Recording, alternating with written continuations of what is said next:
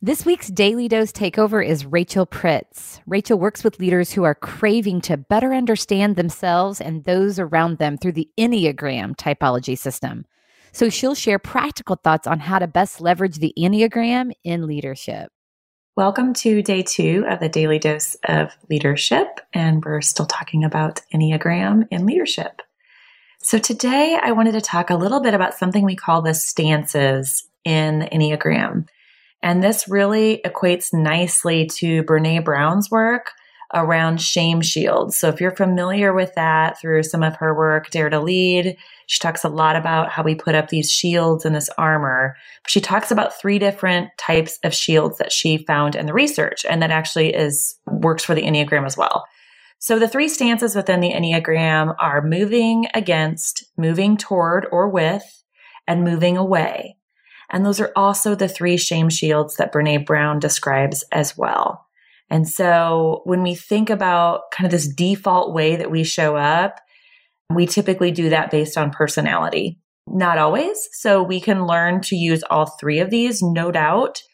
But many of us will kind of have this default strategy where we kind of fall into this based on personality. So if you are someone that knows Enneagram, the moving against types tend to be the 3s, 7s, and 8s. So they will be more moving against. They'll also kind of push against people. The moving toward or with the people or the crowd, those are the type 1s, 2s, and 6s. And then the moving away or withdrawing stance are the 4s, 5s, and 9s. So why is this important in leadership? You don't have to know anybody else's Enneagram. You don't even have to know your own Enneagram. You can start to identify which shields people are using or which stances people are using. If they withdraw when things get tough or move away from people, that's a pretty good sign they probably default to that stance.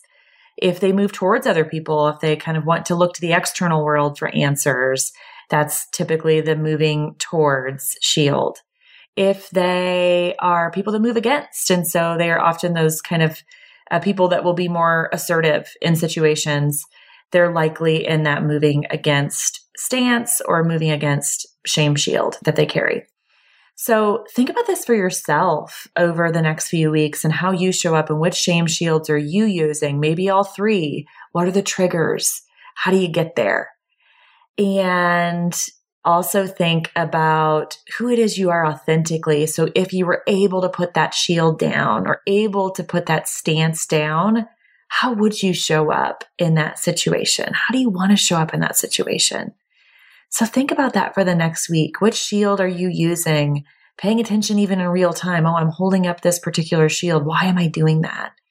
And then ask yourself how you want that scenario to be different in the future. Have a great day, everyone.